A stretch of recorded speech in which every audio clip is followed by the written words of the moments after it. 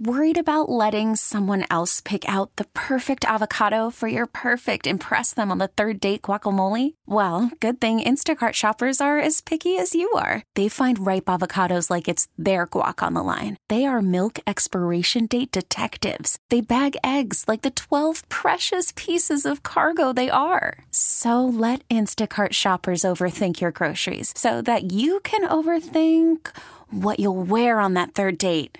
Download the Instacart app to get free delivery on your first 3 orders while supplies last. Minimum $10 per order. Additional terms apply. So you're probably saying, I wish the rain would stop because I don't want to do anything else in the garden. I need to get some downtime. It's been a long season, but still a few things that you can be doing when it comes to planting. And because of the weather being not so bad and the rain continuing to fall and the climate just perfect, especially for fall planting, I'm sure that Jessica can give you a few suggestions or help you with some tips that maybe you need answered. If you pick up the phone and give us a call, 866-391-1020, Dollar Bank, Instant Access, kdkradio.com. Text us on the Red Automotive line, the best deal in town. Mr. Oster is off today, but Jessica Walliser is here. And before we say good morning to her, let's give you an opportunity to win a $25 gift certificate from Sorgles. If you're the 10th caller at 412-922-1020. Good morning, Jessica. Good morning. I'm horticulturist Jessica Walliser, and good morning, Pittsburgh, on a very tough morning to be a Pittsburgher who loves and adores her city. And I lived in Squirrel Hill for many years. And I know this show is about gardening, and it will never be about politics. And we will never allow that to come into this show. But as we know, gardens are a place of peace, and they're a place of nurturing for many people. And I know that's certainly the case for me. And so I will be spending some time in my garden today to recollect my thoughts and think about this city. And, you know, yesterday, as everything was unfolding, I could not help but think about Fred Rogers, Mr. Rogers. I grew up on Mr. Rogers. I watched him every day. And, Squirrel Hill was his neighborhood. And it was where he lived for many years. And kept thinking, what would he think? You know, his big phrase was, find the helpers. And in a time like this, you find the helpers. But what I would like to implore to all of our listeners today is, don't just find the helpers, but be a helper and reach out to somebody who is different than you, whether it's physically or spiritually or who they choose to love. Reach out to them and be a friend to them and be a helper to them in whatever way that you can. And so today, to all of our callers, I would like to welcome you, as always, to call in with your garden questions, because I'm here for you to answer anything about gardening as usual. But I also want to hear from you about a time when your garden or a garden helped you to heal from something, whether it was physically or mentally, or you lost somebody you love and you turned to your garden as sort of a part of therapy for all of that. Because I think when you're a gardener, you really do look to your garden for peace and as a place to nurture yourself and nurture other living things. And so I would love to hear from our listeners about a time when your garden really helped you to heal and helped you to get over something, because I think a garden is a good place to be on a day like today. And so I would invite you to do that. And yes, Rob is right. There is lots to be done still in the garden, despite all of this dreary weather that we've been having here in Pittsburgh. But the good thing that all of this rain has done is it has made the soil nice and soft and very workable. And as Doug and I have told you for many years, fall is an excellent time for planting. Whether it's perennials or trees or shrubs, and certainly spring blooming bulbs, this is a time to do it. Now this ground is nice and soft because of all this rain that we have had, and it is an excellent time for planting. And in addition to all of that, obviously, a lot of our nurseries, local independent family-owned nurseries, you know, they don't have a place necessarily to overwinter a lot of nursery stock. And so they put their plants on sale this time of year. And so you can get really great deals on plants. And I have some gardens that I used to take care of in the Squirrel Hill community for many years. I had a garden maintenance company for 10 plus years, and I took care of gardens there on Bennington Avenue and Wilkins and Northumberland and Shenley Drive and all of these places that were sort of quote unquote my gardens, as much as they, I felt like they were my gardens, even though I didn't own them. And I was trying to think of some of those gardens and some of the trees and shrubs that were growing in those gardens that I really loved and that I don't have in my own landscape. And so what I might do is head to my local nursery and try to find one of those plants that I have a memory from that community and plant it in my garden so that it becomes sort of a memorial to those that were lost. And again, we're turning to the garden as a place of peace and memory, and I would encourage you to do the same. All right, in your garden. Paul from Canonsburg, a winner of that gift certificate. We're going to get to a lot of your questions throughout the morning, and I highly urge you to get on the phone right now and give us a call so you can be first up. 866-391-1020, Dollar Bank, Instant Access, kdkradio.com, or you can text us on the Right Automotive line, the best deal in town. So in a perfect world, how much more time really would you say, or does it all depend on Mother Nature, that we have to be spending time outdoors? It does depend on Mother Nature, of course, but it also depends on the soil as much as anything else. When the ground is this wet, yes, it's easy to work in, but you also don't want to be traipsing around on it too much because you could risk a lot of soil compaction. So it's about finding that balance. We certainly don't want to be planting when the weather gets too cold and the ground begins to freeze, because then active root growth can't happen. And when you plant a tree or shrub, obviously the first thing you want to happen is for the roots to grow. So, I've planted shrubs as late as the end of November and, not had any problems with it. I've even put lawns in the week of Thanksgiving, seeded lawns, and they did just fine. But it does depend quite a bit on the weather. But at the very least, we do have several more weeks where we can really be out in the garden and doing planting, and especially the spring blooming bulbs and garlic, of course. Time to plant that as well. So what's up in the Trib, and where are you going to be performing next? Oh my gosh, Trib, I'm trying to think. I work ahead so many weeks in the Trib. So yeah, I have a Friday column and a Sunday column. If you don't actually get the physical paper to read, you can still read all of my columns online at triblive.com/Jessica Walliser, and that'll take you to all of my most recent columns. You can see about all the types of things that I'm writing about this time of year. And, I don't have many local speaking engagements coming up within the next few months. This is sort of a slow time, spring, and then earlier in the fall is when I tend to do a lot of the talks and lectures that I do. Now we're starting to get into the slow season until February again, when it starts to ramp up. But that's okay with me, because I also could use a little bit of rest. Could put a few tulips in the ground still if I want? Absolutely. Just be careful if you live where the deer are. A lot of deer are, because tulips are deer's favorite bulb of all. And it's very heartbreaking to spend all that time on a fall day planting tulip bulbs, and then just when they're ready to bloom, Bambi comes by and eats all of their heads off. You mean their snout is that good they can smell those? Well, I don't know that if they're smelling them or they just happen to come across them when they're browsing through your garden, but they do love tulips. And if you live where deer are, you're better off planting something like Spanish bluebells or daffodils or snowflakes or snowdrops, because they're a lot more deer resistant. All right. What do you say we talk to Paula in the South Hills for Jessica Walliser on the Organic Gardeners? Paula, how are you? Welcome to KDK Radio. I'm just fine, obviously moved by yesterday's events. About the tulips and daffodils, what we did at my mom's garden, she allowed my son's the privilege of kind of naturalizing a small hillside with daffodils. But I had been doing the lava or Lifebuoy soap scrapings into the tulips to keep the deer away, which works. Mm-hmm. But I ended up planting daffodils between the tulips. And as long as they were blooming at the same time, that kept the deer away from the tulips. Very clever trick. And we never had that issue. My memorial came about a little bit unexpectedly. My husband and I went to almost adjacent churches, and they're down by the Cane in South Hills. And now there's another care facility and a JCC there, so it's a very busy street, Bower Hill Road, with an intersection going to care facilities. And he thought the front of his church looked a little barren, and he really wanted to plant a garden there. Well, his heart disease was worsening. I knew it. Most people didn't. And when he passed, one of the businesses that he had traveled to, it wasn't even the company he worked for, sent a generous donation to his church. And pastor said, that's going to be for Les's garden. Mm.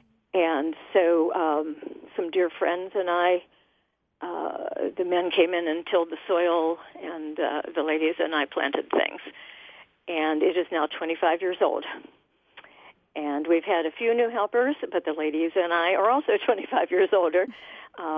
So we voted a few months ago to put in perennials and not so many annuals. But the first year, couple years, it was cutting flowers, so they could put them in the vases on the altars. And then some other people had different ideas. So it has evolved and evolved. And a labor of love, a labor of worship, and a sign for the community that in good times and bad, you can give glory to God by admiring his beautiful, colorful handiwork. Paula, thank you so much for sharing your story this morning of gardens becoming a very healing place and a place of peace. And thank you for all of your hard work on that garden and all of the other volunteers at your church who helped to build it. Thank you for sharing your story. Coming back with more of your phone calls on the Organic Gardeners on KDK Radio. So what is on the mind of Jessica Wallace? Oh, there's so much on the mind. Again, I invite you to call with your gardening questions, also with stories of how your garden has helped you heal and has really been a place for you to sort of let some things out, right? Physically, mentally, or whatever reason. But here's the other thing. The other reason why I garden, and it's not just for me and the joy that I get out of it, but it's also for all of the wild creatures that call my garden home. And years ago, when I first started teaching about gardening at the time it was at the Pittsburgh Civic Garden Center, it's now a part of Phipps Conservatory. But when I started teaching there, we would teach this class about putting the garden to bed for the winter, right? And I would teach that everything had to be cut down and all the leaves had to be raked out. And we had to pretty much treat our garden like it was our living room, right? We had to make it all clean and pristine. And for years, that's how the fall garden cleanup was treated. But now we have all of this research, and some of it is pretty jaw-dropping, about how connected our gardens are to nature overall. And with the loss of habitat that many insects, like our butterflies and our native bees and fireflies, with this habitat loss and pesticide exposure that they're suffering from, our gardens really become that habitat that's been lost. So collectively, all of our gardens make a huge difference to these creatures. And so we now teach people to not do that type of fall cleanup, because these creatures overwinter in the leaf litter. They overwinter in dead stems and in garden debris. So in your flower beds and your perennial gardens, instead of cutting it all down and raking it all up and cleaning everything out, leave it go. Let it go all winter. Let it stand. And do your cleanup in the spring. And the Xerces Society, which is the Society for Conservation of Invertebrates, they recommend that you wait until the temperatures in the spring turn into the 50s, 55, and then you do your spring garden cleanup. And that is what I have started doing in the past 5, 6, 7 years. And it's made a huge difference, because while people might not, think about these little creatures that are overwintering in our gardens, they are. And probably the one I think that gets people the most interested in not cleaning up their gardens in the fall is the butterfly, because everybody loves butterflies. What's not to love about butterflies? But did you know that as we give so much attention to the monarchs and them migrating down to Mexico to overwinter, while we do that, there are the rest of the species, almost the rest of the species of butterflies here in Pennsylvania that actually spend the winters in our gardens. So butterflies like the mourning cloak and the comma and Milbert's tortoiseshell, they actually overwinter as adults.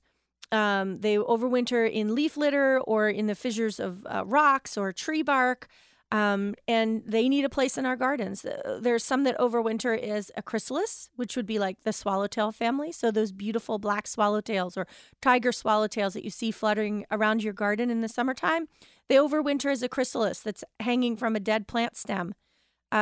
And if you cut your garden down, you could very well be removing those chrysalids as well. So leave those stand. And then there's other butterflies like the red-spotted purple and the fritillary that actually are caterpillars through the winter, and they roll themselves into a fallen leaf, or they tuck themselves down into the seed pod of one of their host plants, and they spend the winter in our gardens as a caterpillar. And again, when you cut down all of your gardens and clean them up and make them clean and pristine, you're removing habitat for those butterflies. And so I sort of implore everybody to stop doing a big fall cleanup in the garden and instead let nature be and let it have a place in the landscape. A lot of people are relieved to hear this because they think, fall is such a busy time to begin with, and it's nice to not, it's nice to be told that you're doing a good thing by being quote unquote a lazy gardener and letting your garden stand through the winter.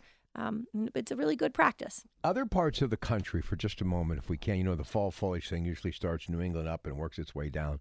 if you're in a place where the weather is harsher, we've really been kind of spoiled here in my lifetime, especially the second half of my life, where the weather stays a whole lot warmer, and you can blame it on a number of things. But there's cold weather crops and things that you can do for landscaping and even things, in your garden that will survive, say, a frost if you live somewhere in frosty New England. Can you actually target your gardening for the weather that you live with on a day-to-day basis? 100%. And that goes surprisingly true for winter as well. My good friend and business partner, Nikki Jabor, lives in Halifax, Nova Scotia. Oh. And another business partner lives in Toronto, Ontario. And they're both year-round vegetable gardens. In fact, Nikki wrote the book called The Year-Round Vegetable Gardener. And she talks about ways that you can extend the season to allow yourself to have fresh produce to harvest all winter long. And she shares a lot with her neighbors and with her family members as well. And she grows in cold frames, and they just put up a high tunnel, which is sort of like a half circle greenhouse that's covered in plastic, but it's not heated. And so she grows a lot of cold tolerant crops. There's a lot of greens, especially, that are extremely tolerant of frosts and of cold temperatures. And even here in Pittsburgh with a cold frame, you could be growing those cold tolerant greens pretty much all winter long. You'd have to clear the snow off of the top of the cold frames to make your harvest, but you certainly can do that. There's also a lot of root crops that can be stored in the ground through the winter. So if you grew carrots or beets in your garden, you can harvest those all winter long. Turnips are a wonderful winter hardy root as well. And what I encourage people to do is, if you haven't dug all your carrots up out of your vegetable garden, is put about 5-6 inches of straw or shredded leaves on top of that planting bed to insulate those roots and keep them from freezing solid. And then you can go out on your, Christmas Day, go out to the garden and clear that mulch aside and pull some carrots out for your Christmas dinner. So it's surprisingly easy to, with just a little bit of effort, to have a year-round harvest. Obviously, it's harder and almost impossible with things like tomatoes and peppers and eggplants that are really warm season crops that are not frost tolerant at all. Those you would have to have a heated greenhouse or, be able to dig. And I know people that do this. They dig their pepper plants up and put them in a pot and grow them indoors. They have a little grow light set up for them. And they will, produce peppers. And they're actually true perennials in climates that don't get frost. So you can sort of grow them as a houseplant as well. All right, what we're going to do, we're going to take a short break. Melinda Roeder has the latest local news and more on that tragic story from yesterday from Squirrel Hill Tree Life Congregation Synagogue. We'll come back, and we've got that opportunity to win that gift certificate from Janoski's. Plus, we're going to take more of your phone calls and, all sorts of things. And, Jessica asking how your garden has helped you during that healing process. She'd love to hear from you as well on that. Marilyn in Franklin Park for Jessica Walliser. Marilyn, hello. Good morning. Thank you for taking my call. Jessica, we have a small vegetable garden, about 300 square foot, and over the years, due to trees growing on adjacent properties, the area is getting a little more shaded, and with the wet conditions this season, the garden has been taken over by moss and what we think is liverwort. So we're thinking about moving the garden to a different area, but we also need to try to figure out how to get rid of the moss and if it is liverwort. Do you have any suggestions? Yeah, so how much shade does that area get? Well, it's a lot more than we'd like. The sun is only there for about 7 hours total now. Okay, so just enough to be able to grow vegetables. You said this is a vegetable garden? Right. Yeah, so really most crops require at least 6 hours of sun per day. So you're sort of getting on the low end of that scale. So whether or not you choose to, relocate the vegetable garden, you definitely will need to deal with that moss, whether you're going to plant lawn there or a flower bed or whatever. So the presence of moss is often indicative of a soil issue. So no matter what you're growing there, the very first thing that you need to do is get a soil test. And you can get them from the Penn State Extension Service. You're in Allegheny County. I can see you're Franklin Park. So Allegheny County Cooperative Extension Agency I think they're $9 or something for you to get a soil test from them. And they will let you know. And probably one critical number that you need to pay attention to more than anything else on that test would be the pH of that soil. And when you adjust that pH, that will often help get rid of that moss. It makes it a non-welcoming environment when you have that pH adjusted for the vegetable garden, which is about 6.5 is ideal for vegetables. So that's number one for getting rid of that moss. Number two is also look at soil compaction. Now, compaction is typically not an issue in vegetable gardens, especially if you till your garden on a regular basis. But if it's in, like, say, the lawn where you're walking on it a lot or driving your tractor or lawnmower over it, then you do have compaction issues, and moss can become problematic in shady areas, especially where you have that compaction taking place. So that would be something that you might want to look at as well, whether or not the soil compaction could be playing a factor. But moving the garden, whether or not you move it is up to you, but I would definitely look to how much sunlight that area receives. Right. Yeah, we definitely are thinking about moving it to a much sunnier area, get it away from those trees as they're growing up. We've suspected pH might be an issue, so the soil test is a great idea. Yeah, and usually, here in Pittsburgh, because we do have clay-based soils here, and we tend to have, our soils tend to be slightly acidic. And a lot of times they're very acidic, depending on how we've treated them and what's been growing there and what kind of trees grow overhead and all that good stuff. So you could be having a pH of something even as low as 5 or 5.2, which is really far from ideal for a vegetable garden. And it's not just probably affecting the moss growing there and all that, but it's also probably affecting the production of the garden as well. So it is definitely a $9 well spent. Yeah, we've seen a decline in our yields. So, time to do some work. Yep, have at it. Thank you, Marilyn, for your call this morning. All right, we've got some text messages. Why don't we take care of these right now for Jessica? Says, is fall, Jessica, the time to put the additive into the soil to affect hydrangea bloom color? With our old-fashioned mop-headed hydrangea, yes, the color of the blooms can be influenced by soil pH. And you can certainly do it in the fall. You could also do it in the spring. But my thing kind of with hydrangeas is, why do it at all? Why not just allow that hydrangea to be whatever color it needs to be or wants to be? And there is even some debate as to whether or not how effective that pH change is at altering the color of that hydrangea. Now with the macrophylla hydrangeas, the big leaf hydrangeas, you can buy varieties that will always be pink or will always be blue, no matter what the pH of the soil is.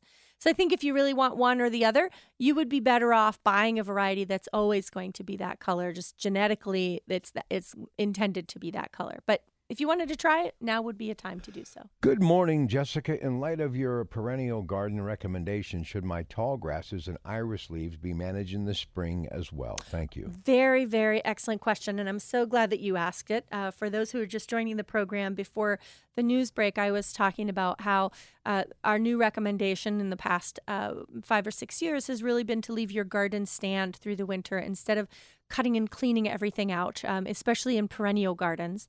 It's really important to do that for habitat, for wildlife. And so the question about the grasses is always leave grasses stand. If you have ornamental grasses, they always stand through the winter.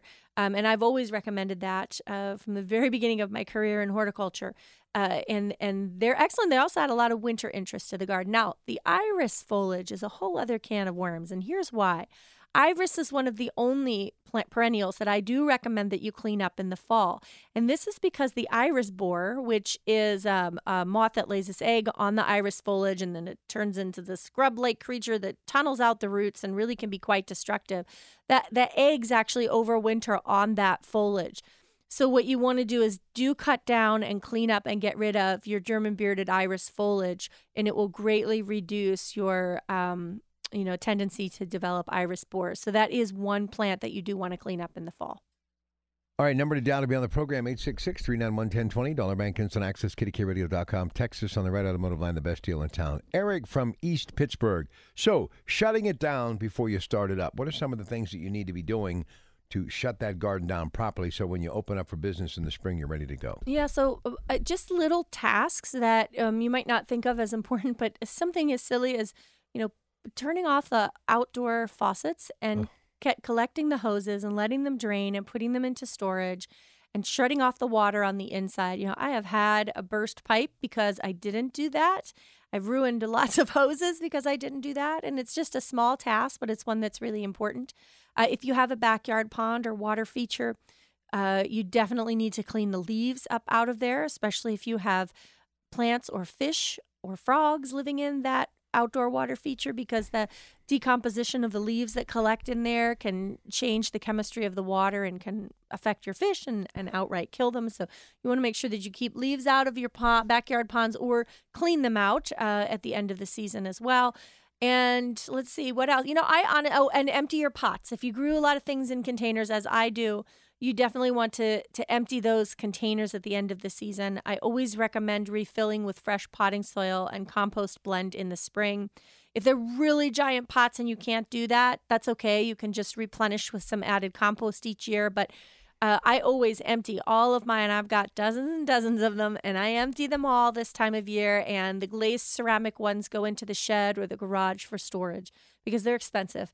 And I don't want them to crack. A lot of times they're, if you leave them out all winter, they're prone to cracking. And I don't like to do that. So I did that this week. I moved all of my frost tender succulents. I grow a lot of cool agaves and succulent plants, echeveras and things like that. And they're not tolerant to frost at all. So they all go down into the garage where they just sit there dormant along with my fig trees. And I've got some banana trees in pots, and they all just are lined up on the side of the garage for the winter. I stop watering them and let them shift into dormancy. And then come March, I start taking them out on warm days and watering them and letting them get a grip on spring again. But it's actually surprisingly easy to overwinter a lot of plants just by putting them in the garage, as long as there's a little window in there, and just stop watering them. Let them go dormant, and they come back in the spring. You can call us now at 866-391-1020. Dollar Bank Instant Access, KDKRadio.com. Text us on the Red Automotive line, the best deal in town. Right now, it's Marion in Slippery Rock for Jessica Walliser. Doug Oster off today on the Organic Gardeners. Hello, Marion. How are you? I'm great. How are you? Good. That's good. Hi, Jessica. I had a question about some container plants that are on my porch. A couple years ago, I noticed in the spring, after I had let the dirt sit in there all winter, that these little tiny native bees came out of it. And I called you folks about it, and you explained they were so cute, and they don't bite or anything. So I have just left the containers, sit out in the winter, and the little bees seem to come back. So I don't know what their life cycle is, if they overwinter in there or if they just come back in the spring and put their babies in there, or how. That is wonderful that you're having that happen. So this will be a case where you don't want to empty your containers for the winter. Okay. They must love the texture of the soil in that pot. They do require really certain sun exposure to build those brood chambers. And these are, as you described them, little tiny, super cute bees. We have 4,000 species of native bees here in North America, and there's a good percentage of them that nest in the ground like that, in those little tiny tunnels. Others will nest in, dead twigs and things like that. But yeah, so it depends on the species of bee that you have going there. They could actually be overwintering as eggs in that ground chamber, or they could be, hunkered down as adults as well. So it does depend on the species that you have there. But I would let them be. That's exciting. Thank you. And that reminded me, when you said that, one year I have trouble. I live in a lot of woods, and different animals come and dig in the pots. I guess they're looking for worms or something, in the spring. Yeah. And some animal had dug in, but it was so interesting because down in the dirt there was this clump of real hard soil, and you could see the holes, because you can see the little holes going in. And I thought, wow, I wondered if that was like a chamber that they had made down there. Yep, and that's what they do. They build little brood chambers. The females, sometimes they do them out of mud.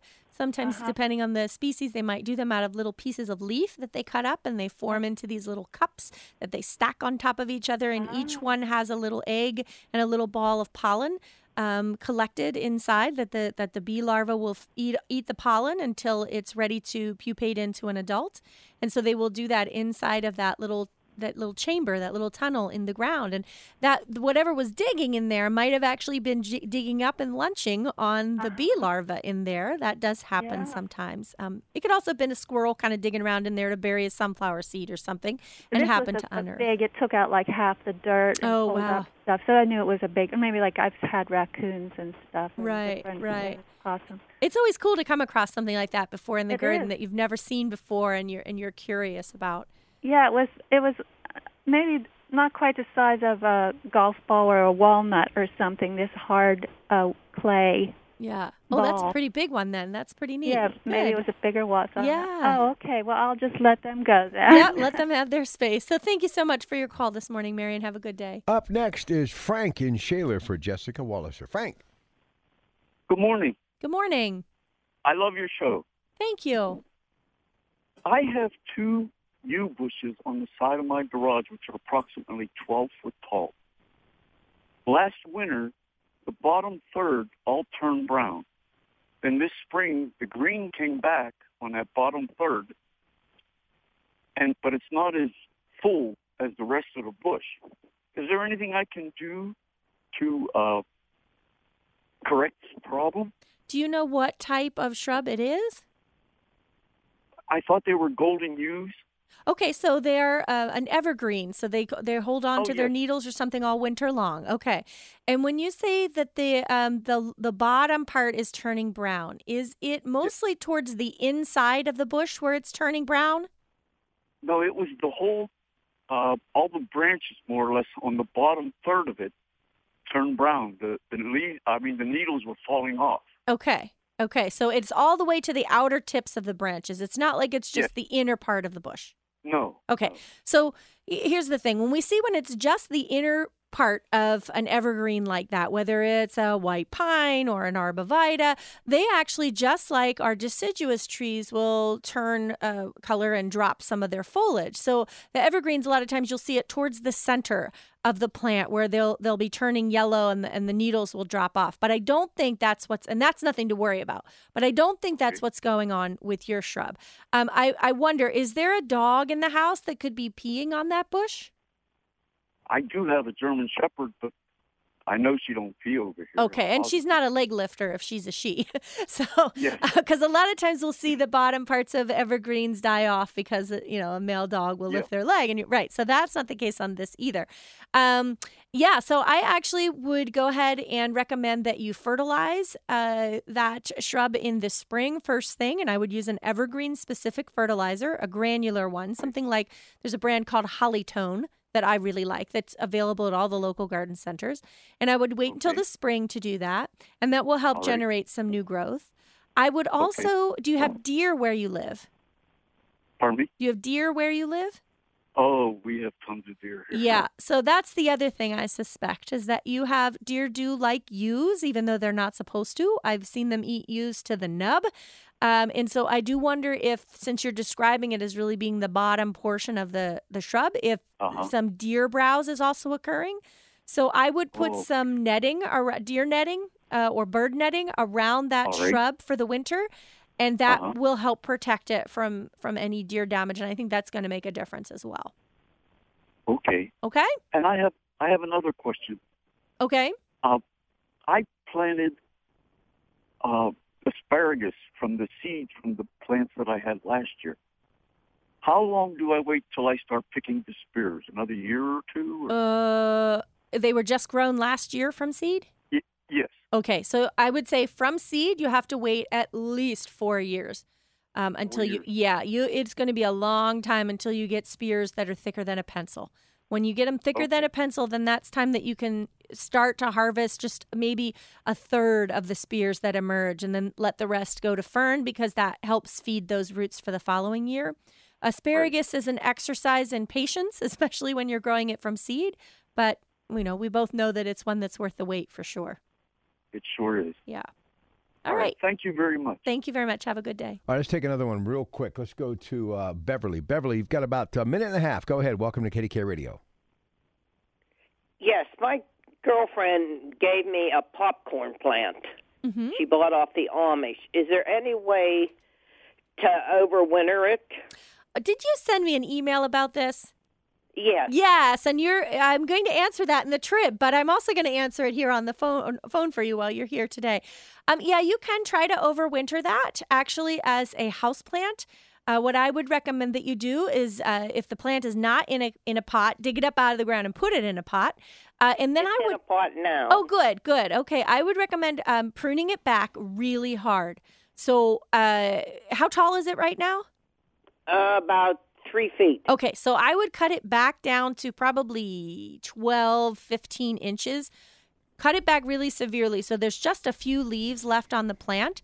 And then you can either overwinter it as a houseplant if you have a really nice, bright, sunny window, and just, don't overwater it. Keep it on the dry side, and it will just sort of, you won't get a lot of active growth on it, but it will just sort of be for the winter.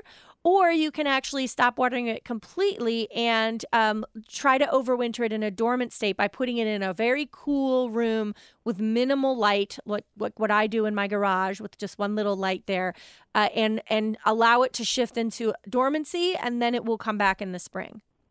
It's one of the plants you can do that with. Yeah. I'll try that. It's really a neat plant. It is, isn't it? And it smells like buttered popcorn, doesn't it? Pretty cool. All right, listen, before we go, always a pleasure. Thank you so much, and I hope you have a peaceful rest of your day. I know this has kind of been a tough one for you because of your connection to Squirrel Hill, and I appreciate you coming in here today. Well, thank you very much, Rob. I appreciate you and all these 13 years that we've been together on the radio. It's pretty crazy. And they said it would never last. And they said it would never last. Right, exactly. So remember, everyone, the organic gardeners always aim to teach you how to create a better place to garden and a safer place to live, and peace and love to Pittsburgh today. All right, couldn't said it better myself.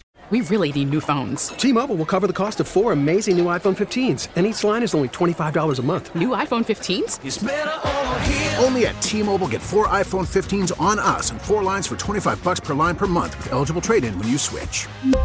Minimum of 4 lines for $25 per line per month with autopay discount using debit or bank account. $5 more per line without autopay, plus taxes and fees. Phone fee at 24 monthly bill credits for well-qualified customers. Contact us before canceling account to continue bill credits or credit stop and balance on required finance agreement due. $35 per line connection charge applies. See T-Mobile.com.